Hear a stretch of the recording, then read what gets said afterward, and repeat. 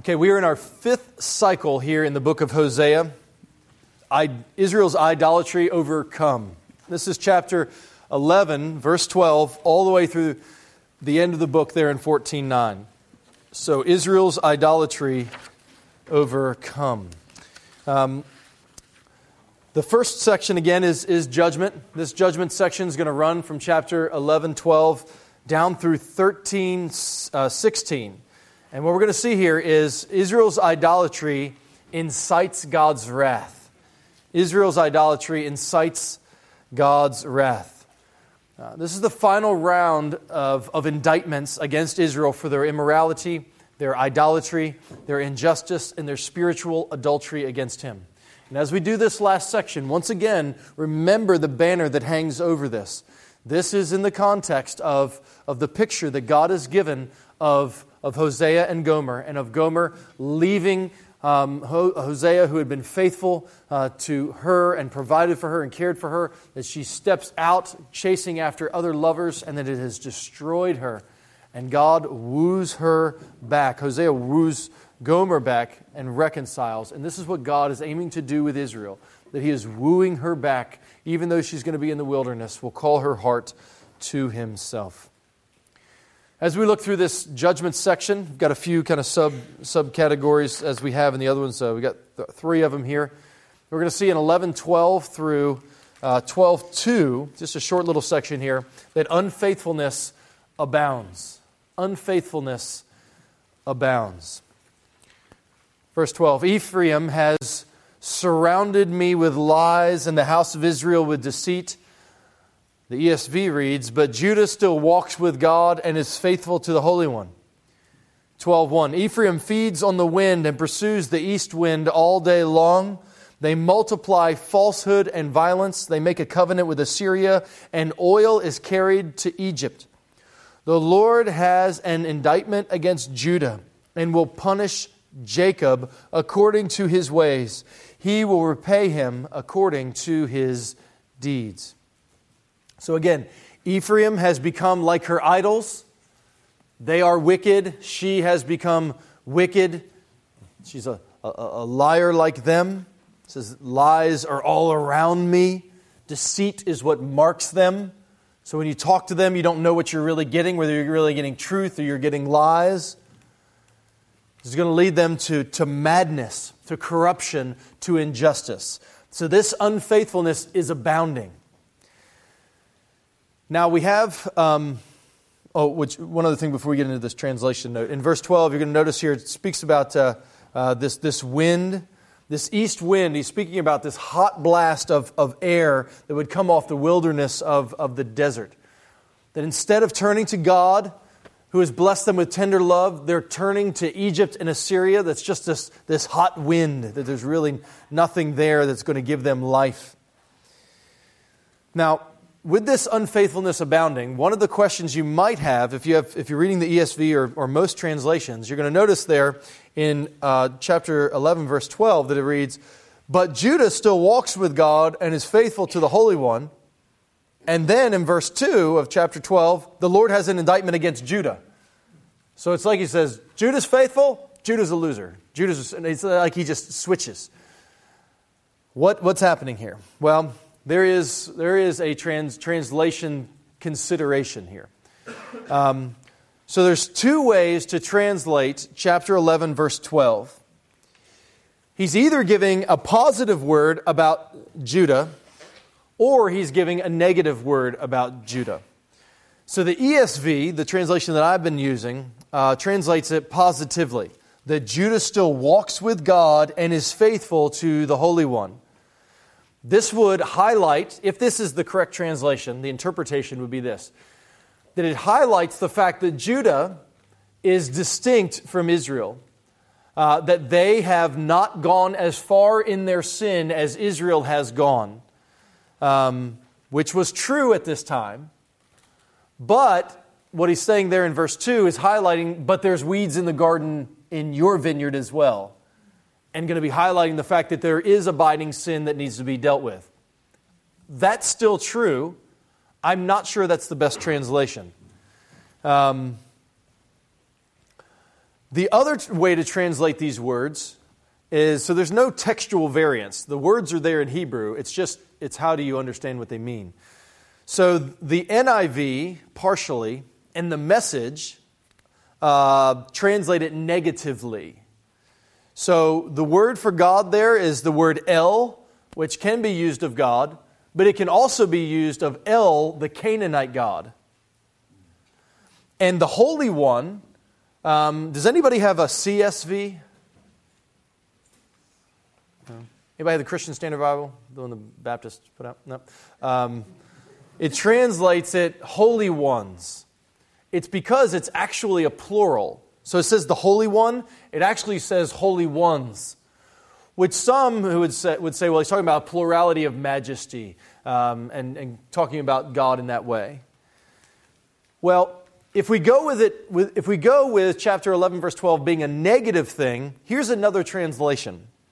Judah walks with El, the Canaanite god, and is faithful to the holy ones, meaning El's divine court and all of the other gods who are with him, which I think is actually the right way to take it, that he's indicting Judah as well. So this whole time, the message has been toward Israel, but now he's given a shot to Judah.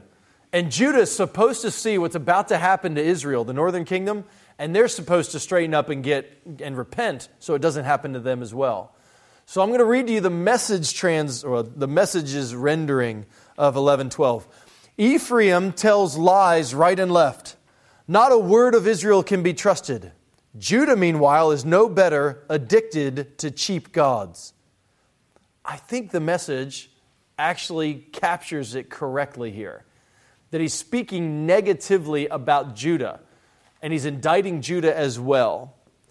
I think it seems to be a better translation. That though Israel was the focus of Hosea's message, and Judah was not enslaved yet, they also were looking to idols. The same seeds of wickedness were in Judah's heart, as other prophets will point out. And destruction is going to come for them in the same way that it's going to come for the northern kingdom if they don't repent.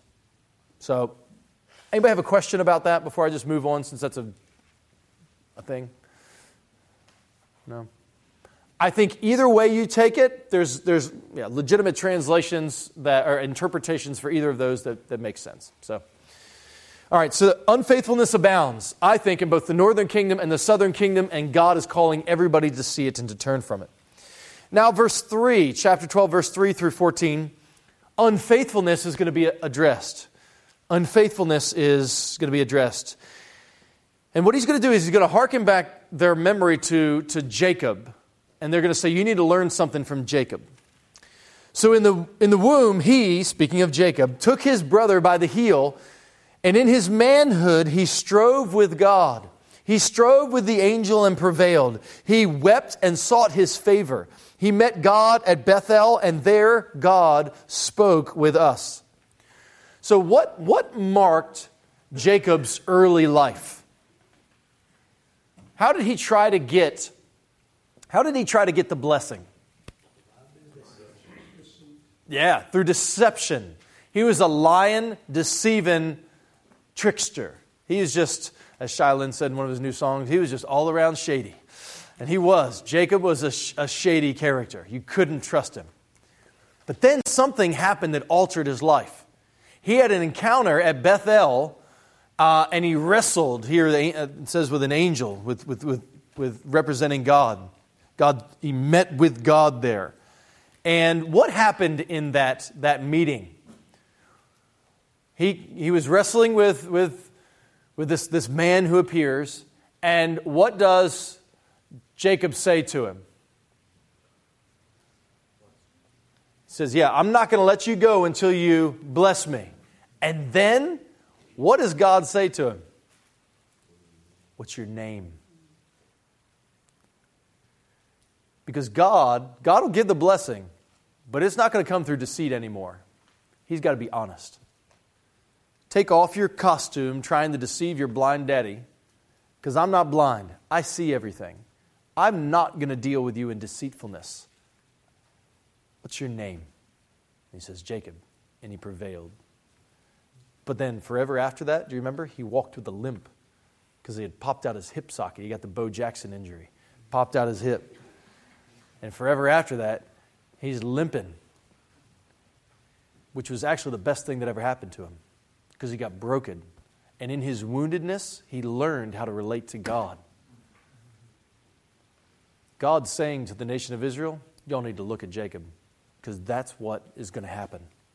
You're about to be broken. You're about to wrestle. And you're going to lose. But it's going to produce a new kind of life in you afterwards if you will respond rightly. Verse 6, though, so you, by the help of your God, return, hold fast to love and justice, and wait continually for your God. So even there, Rebecca, you can see he's still calling out. He wants them to do this. He desires this. We see these little rays of light that he wants them to repent. But instead of turning from their sin, they lean further in. Verse 7, a merchant in whose hands are false balances, he loves to oppress. Ephraim has said, but I am rich. I have found wealth for myself. In all my labors, they cannot find in me iniquity or sin. He's likening Israel to being deceitful like Jacob used to be. They're like a crooked business owner. So in these days, if you had in the marketplace, if you're going to buy some figs from somebody, you'd have balances, right? And you'd put different weights on the balances, and it would put it out, and then you'd put the figs on there, and it would tell you how much the figs weighed, and then you would you'd exchange goods or currency. Well, one of the things the Lord says He hates throughout the Proverbs and the prophets is what? The Lord hates. Yep. Specifically, He says, I hate crooked balances. I hate deceitful balances. What He's talking about is people who, put up these balances to make it look like these are heavier weights and they're charging people more. He's saying you're deceitful. And what do they think about it all? What do they think? They're kind of patting themselves on the back there in verse 8. In all my labors, they cannot find in me iniquity or sin. They think they're getting away with it. They think that nobody notices because, this poor little widow who's come up with a little bit of money and bought some figs so she can live, and he's made a couple extra dollars off of it, and she walks away, and he's like, got it. The Lord's like, no, it got you. It's consuming you, your deceit, your lies. You think you're getting all this prosperity. You think it's because of blessing, but it's actually a curse. You're being given over to it, and you're deceived. God says, I see you, and I will hold you accountable, verse 9. I am the Lord your God from the land of Egypt. I will make again you dwell in tents, as in the days of the appointed feast. I spoke to the prophets. It was I who multiplied visions and through the prophets gave parables. God says, it was I who spoke to you. Verse 11, their altars also are like stone heaps on the furrows of the field. In these days, what you would do is when you plowed a field, you would take out the rocks and you would just set them over there as piles. So if you're cleaning out a field, you just got rocks, piles of rocks everywhere. He says that's what the nation looks like with all your altars multiplied everywhere. You just got all these rocks piled up to these false gods. When he's saying here about them dwelling in the tents, he's basically saying you're going to get kicked out of the land. You're going to be exiles again. You're going to be out camping. You're not going to be in your houses because you're going to be sent out. Verse 12, Jacob fled to the land of Aram. There Israel served for a wife. And for a wife he guarded sheep. By a prophet, Moses, the Lord brought Israel, the whole nation, up from Egypt. By a prophet he was guarded. What he does here, again, is he gives these little snippets of a history lesson looking back to Israel's past. You started off with one man and one woman shepherding a bunch of sheep. But how do you end up? You end up a whole nation, a full nation, with Moses leading you out like a shepherd. God says, it was I who did that for you. I took you from being small. I made you a great nation. I'm the one who's blessed you. I'm the one who's provided for you. I'm the one who's been good for you. But you just keep stacking up altars of false gods. They've turned away from God with ingratitude. This is one of the underlying things through this whole section is the sin of ingratitude. They take what God has given and it doesn't move them to thankfulness. it just moves them to more grumbling and more getting. You just need more, rather than being humbled and overwhelmed by the fact that God has cared for them and God has loved them. And that should produce in us holiness and love for God. Well, verse 14, Ephraim has given bitter provocation, so his Lord will leave his blood guilt on him, and he will repay him for his disgraceful deeds. Rather than Ephraim being forgiven, they're going to stand with blood on their hands, guilty as charged. God addresses their unfaithfulness. Well, now in chapter 13, we're going to get this last section of judgment in the book, where we're going to see their unfaithfulness will be eliminated. God's final word here about judgment. It is going to be certain, it is going to be swift, and it is going to be terrifying. Verse 1, chapter 13. When Ephraim spoke, there was trembling. He was exalted in Israel, but he incurred guilt through Baal and died. And now they sin more and more and make for themselves metal images, idols skillfully made of their silver, of all of them, the work of craftsmen. It is said of them, those who offer human sacrifices kiss the calves. Therefore they shall be like the morning mist, or like the dew that goes away early, like the chaff that swirls from the threshing floor, or like smoke from a window. What he's saying here is that God has shown them mercy. He has given mercy to Ephraim. He's exalted them. But rather than growing humble, they grew proud and perverse. The kissing the calves is another way to speak about worshiping. And they've even gone to the grotesque practice of sacrificing their own children, which is what the god Molech would require. That you would come and you would sacrifice your own children to please the gods. So it's like Israel has lost their mind. They're offering up the children. I mean, when you think back to the beginning of their nation, Abraham longed and waited 25 years for God to just give a child. It was going to be so precious. It would be the one through whom the whole nation would come. And now they've gotten to the place where they've turned to false gods and offering up their children. Kissing calves and going after these golden idols who are just nothings. Will be swept away, just like a mist. Verse 4, but I am the Lord your God. From the land of Egypt you know no God but me, and besides me there is no Savior. It was I who knew you in the wilderness, in the land of drought. But when they had grazed, they became full, and their hearts were filled, and their heart was lifted up. Therefore they forgot me. Again, he reminds them of their history. I saved you. Nobody else did plagues for you. Nobody else split Red Seas for you. Nobody else gave bread from heaven. Nobody else gave water from the rock. Nobody else gave you law from on high. I provided for you. He says, though when they grazed, they became full, filled, lifted up, and they forgot me. Just because it comes up again here, I want to encourage us to cultivate a heart of thankfulness. This is why grumbling is such a serious sin. When you read on through Israel's history, and after the Exodus, it was their grumbling that cultivated unbelief in their heart. Because grumbling and complaining is a form of unbelief that sees yourself in an unplanned place, at an unplanned pace, with not the provisions you wanted or felt like you deserved or needed. And it's a response of unbelief that cries out, why me? Why like this? Why? Rather than humbling us and saying, God, thank you for everything you have given. Help me to trust you to give again. I'm not sure how grumbling and complaining works into your world, but it's a very easy thing to fall into, to constantly be murmuring.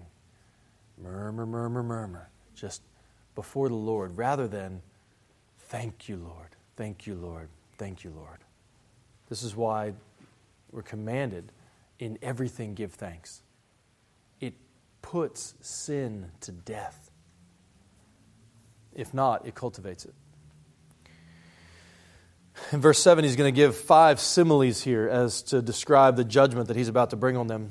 So I am to them like a lion. I am like a leopard. I will lurk beside the way. I will fall upon them like a bear robbed of her cubs. I will tear open their breast. There I will devour them again like a lion, as a wild beast would rip them open.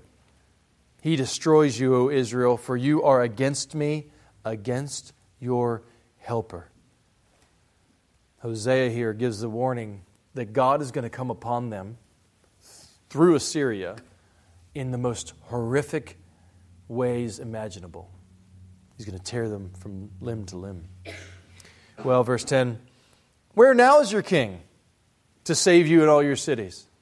Where are all your rulers, those of whom you said, give me a king and priests? I gave you a king in my anger, and I took him in my wrath. God's mocking. God starts talking smack here. Where are those kings you wanted so bad now? How'd it work out for you? Where's your Baals now? Why don't you cry out to them, see if they're going to help you? How's it going? Not so good.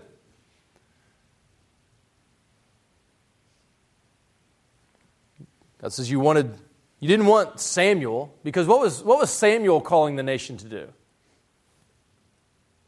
To holiness and repentance. We want a king like Saul, because he's like us. It says, didn't work out well.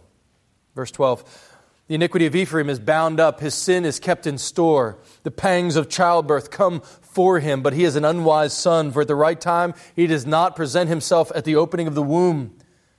I shall ransom them from the power of Sheol, I shall redeem them from death. O death, where are your plagues? O Sheol, where is your sting? Compassion is hidden from my eyes. God's wrath has been storing up. It has been incurring interest.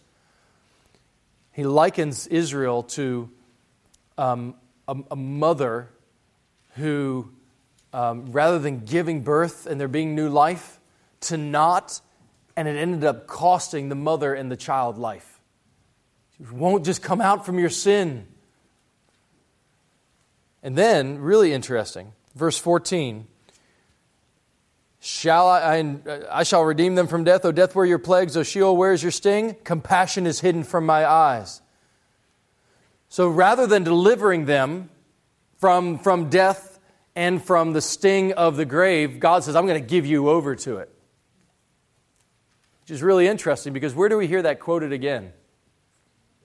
This is quoted in 1 Corinthians 15, where because of the resurrection of Christ, the exact opposite is said. O death, where is your victory? O grave, where is your sting? To where now the answer is yes, you'll be delivered because of the resurrection of Christ. Where here, there's going to be no compassion that's going to come toward you, and judgment is going to come. Your graves are going to be full. But God, through Christ, is going to fix it. He's going to raise from the dead. Well, verse 15 and 16, though he may flourish among his brothers, the east wind, the wind of the Lord shall come, rising from the wilderness, and his fountain shall dry up. His spring shall be parched. It shall strip his treasury of every precious thing. Samaria shall bear her guilt, because she has rebelled against her God. They shall fall by the sword. Their little ones shall be dashed in pieces, their pregnant women ripped open. God says He is giving them a preview of the horrors that are about to come upon them, because their lovers are about to turn on them. Assyria, who they look to for help, who worships the Baals, they're about to see them unleashed. And they're going to come and they're going to do ISIS sort of evils to the nation of Israel.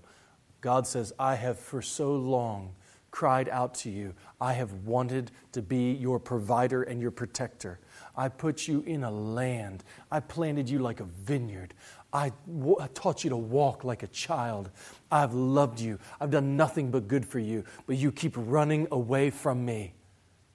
You keep running like that stupid dog that when you call, it doesn't come back. You're like this stupid dove that's flitting around everywhere. He says, it's going to destroy you. I've tried to warn you. I've told you. I've pled. I've given you everything. And you don't want it. So now I'm going to give you what you do want. I'm going to give you Assyria. And he's going to give them over.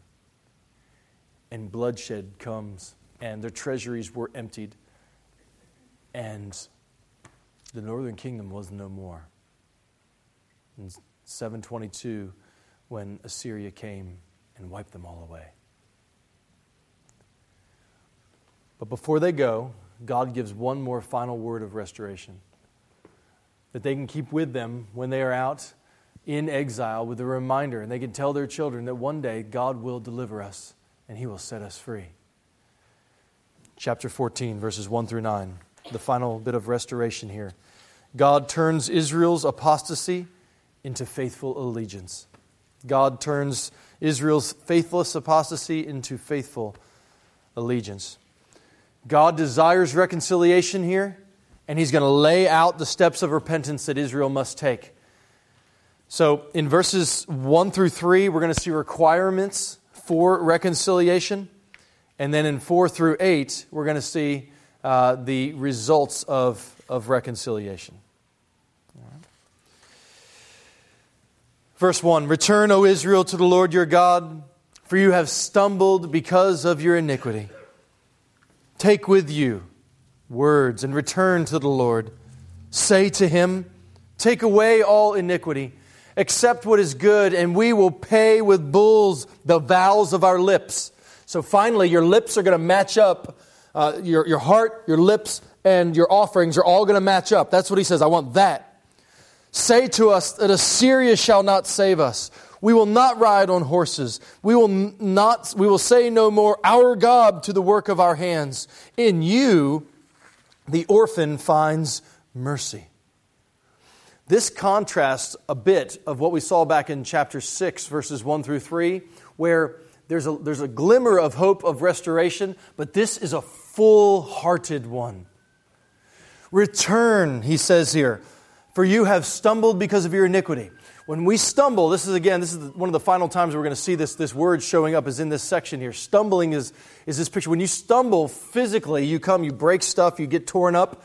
Well, in the same way, when you stumble in rebellion, it destroys your life. You get hurt. Yet God calls them to return. Return shows up 16 times in this book, 4 in this chapter.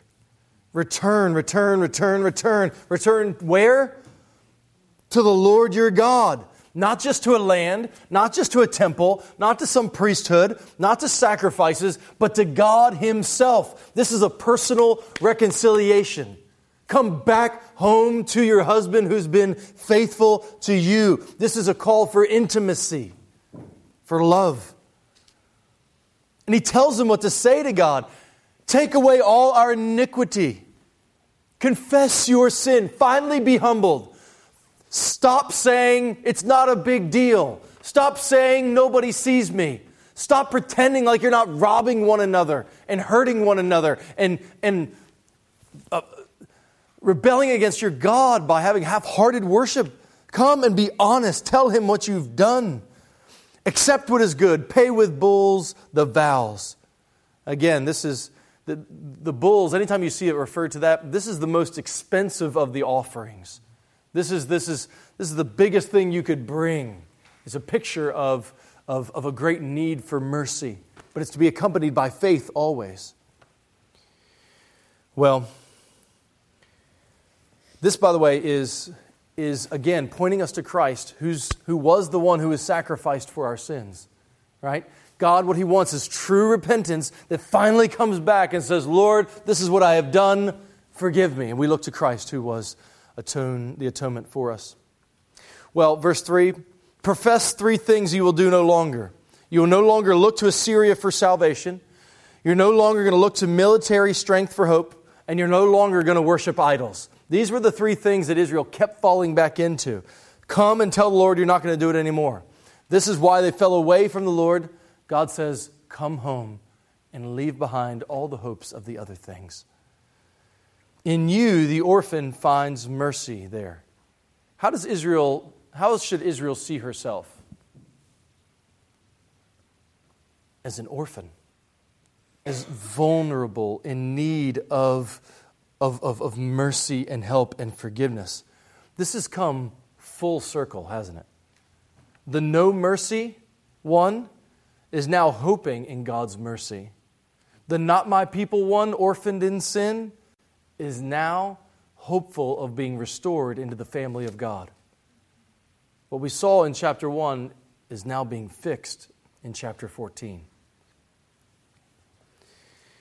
Well, these are the results of reconciliation, verse 4. I will heal their apostasy. I will love them freely, for my anger has turned from them. I will be like the dew to Israel. He shall blossom like the lily. He shall take root like the trees of Lebanon. His shoots shall spread out. His beauty shall be like the olive, and his fragrance like Lebanon.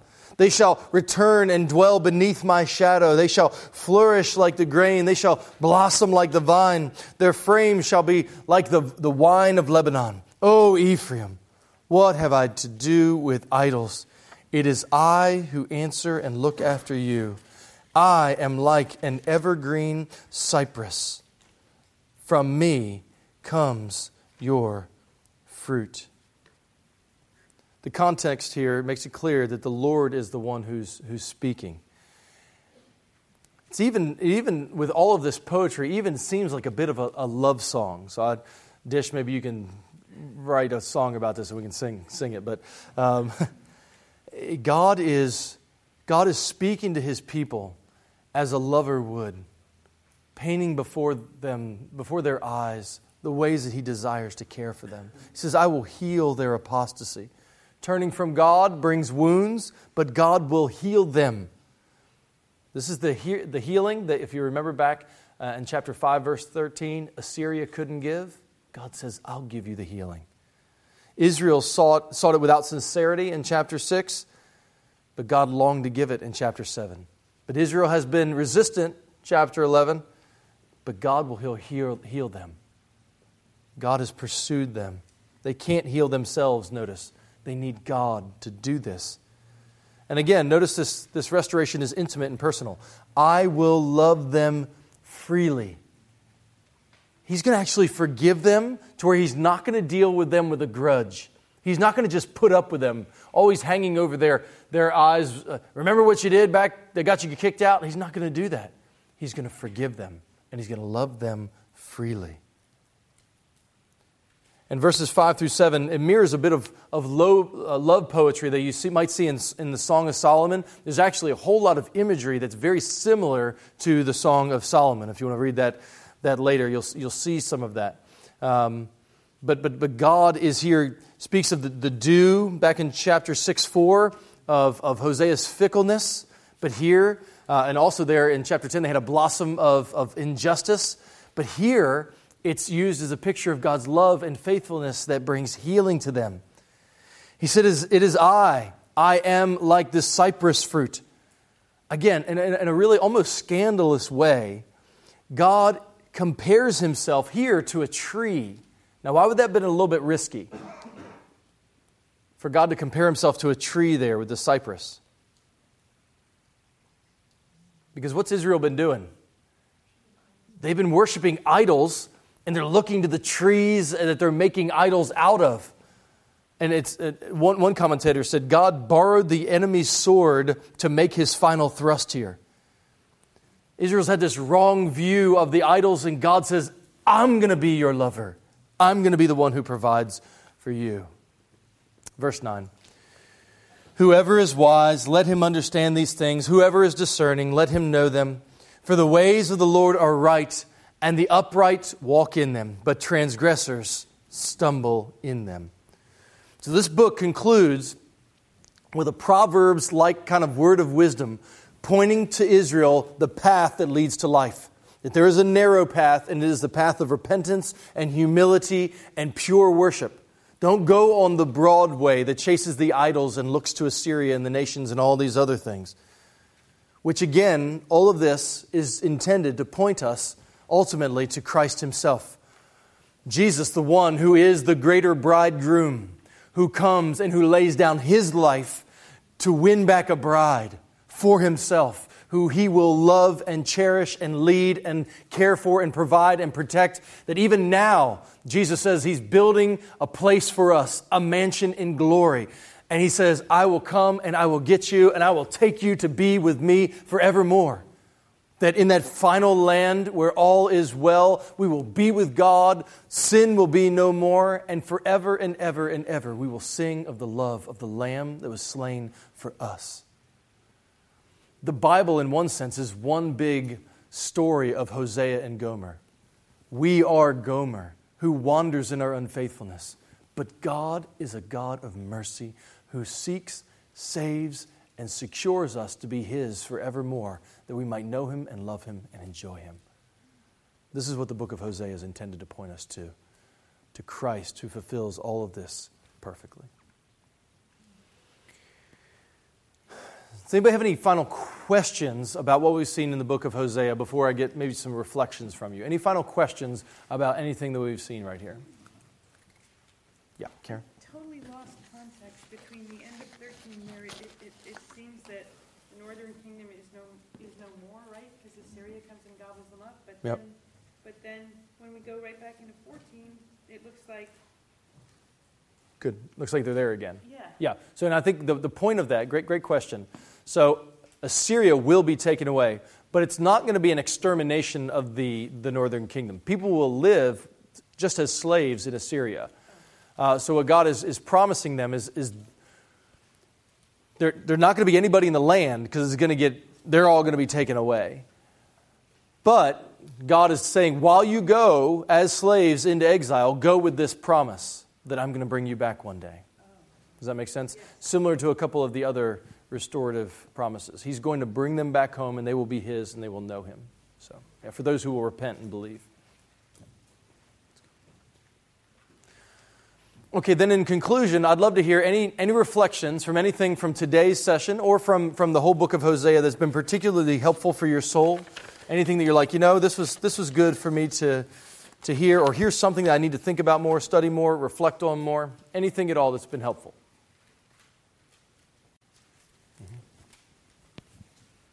I guess through this, I'm just amazed at how God loved Israel so much, even though they rebelled and they did all this awful stuff, and He kept calling them back and they kept fleeing, that He loved them so much that He preserved a remnant. And just the fact that He knew, correct me if I'm wrong, He knew they couldn't come to salvation themselves. He knew they would never come around. So He knew He had to provide some way to get them to come around, which was through the ultimate sacrifice of His Son.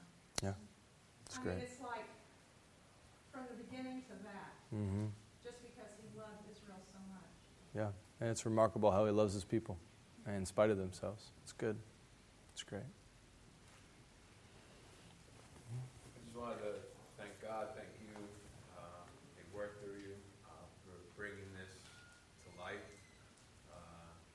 Friday night, Saturday morning in this area, dozens of things, especially this time of year, that we all could have been doing, but we came here and we heard the good news.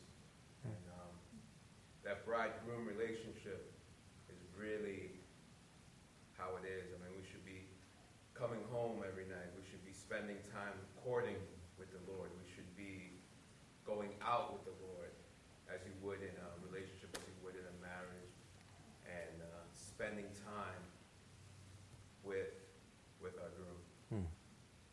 It's good, brother. Yeah, may the Lord give us a heart to see that and love that and pursue Him. It's good. This is just so much the opposite of the unbelieving worldview that there's no God, we're just here by accident, nothing matters. Yeah. Yeah, very much the opposite. God is very present and very personal and very worthy of worship. Yeah. But it's got to change your whole world. Like being His means everything's got to go. Yeah. I just want to say thank you for illuminating that with a lot of detail about the history, and it makes me think about how forgetful I am and how important my testimony is to remember. Yeah. Praise God. Thank you, sister. Yep. I'm thinking about how rich of a resource this can be as we repent of our sins and when we find ourselves in those times of idolatry or seeking after things other than God, that those of us who are in Christ can look to the silver warnings that are in here, and that the judgment that comes upon sin, but then also that we're already in those times of restoration, and that's already ours in Christ, and that being able to look to both portions of judgment and the restoration together as part of our repentance. Yeah. That's great. Yeah, it makes Christ so precious that in him you're shielded from the judgment we deserve, and all the promises of God are yes and amen in his and are ours because we're in him. That's great. Yeah. Mm-hmm. I was really struck by what you said, like how we should read the Bible in order to not sin, not to become smarter sinners. Mm-hmm. It's kind of easy in a sense to do that, like in a negative way of like, oh, I was in sin. Well, then I can look back and go, oh, well, yeah, I guess I didn't read my Bible then, and so I guess that's why. But it's a lot harder, I think, to really sort of proactively do that, to actually read the Bible and go, how am I going to take this and use it in order to not sin? That was obviously one of the many things Israel had failed to do here. That's great. Yeah, thank you for sharing that. That's great. There's a couple more. Yeah. I was struck by, the easier, softer way is God's way, and the world presents the illusion that that's the easier, softer way, and it's not. And we pursue it and get rebuffed, and pursue it and get rebuffed, and never fulfilled. And all we have to do is turn to Christ, and like you said, just spend time in the Word. And this really makes me want to, commune with God, because that's where the only thing that matters is. That's encouraging. Praise God.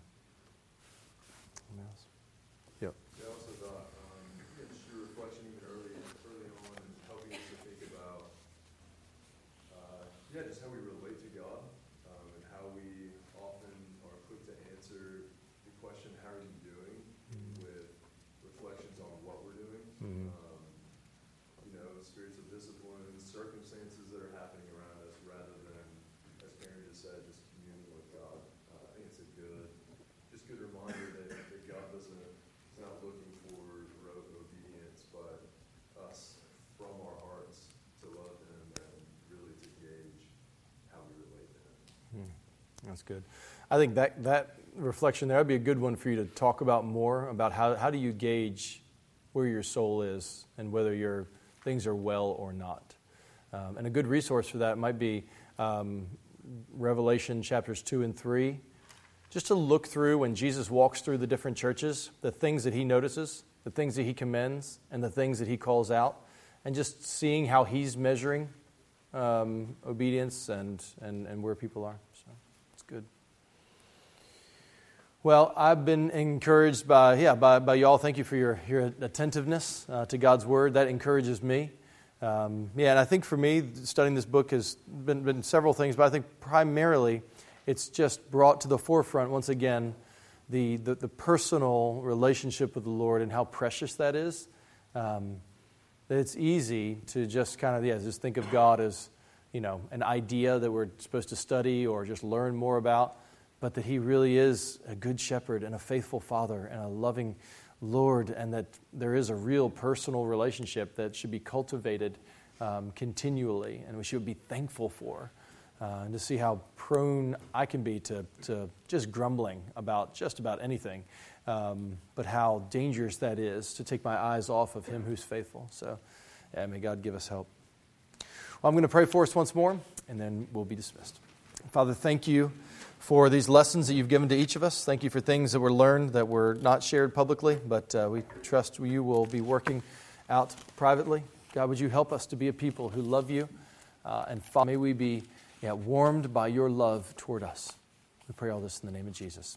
Amen.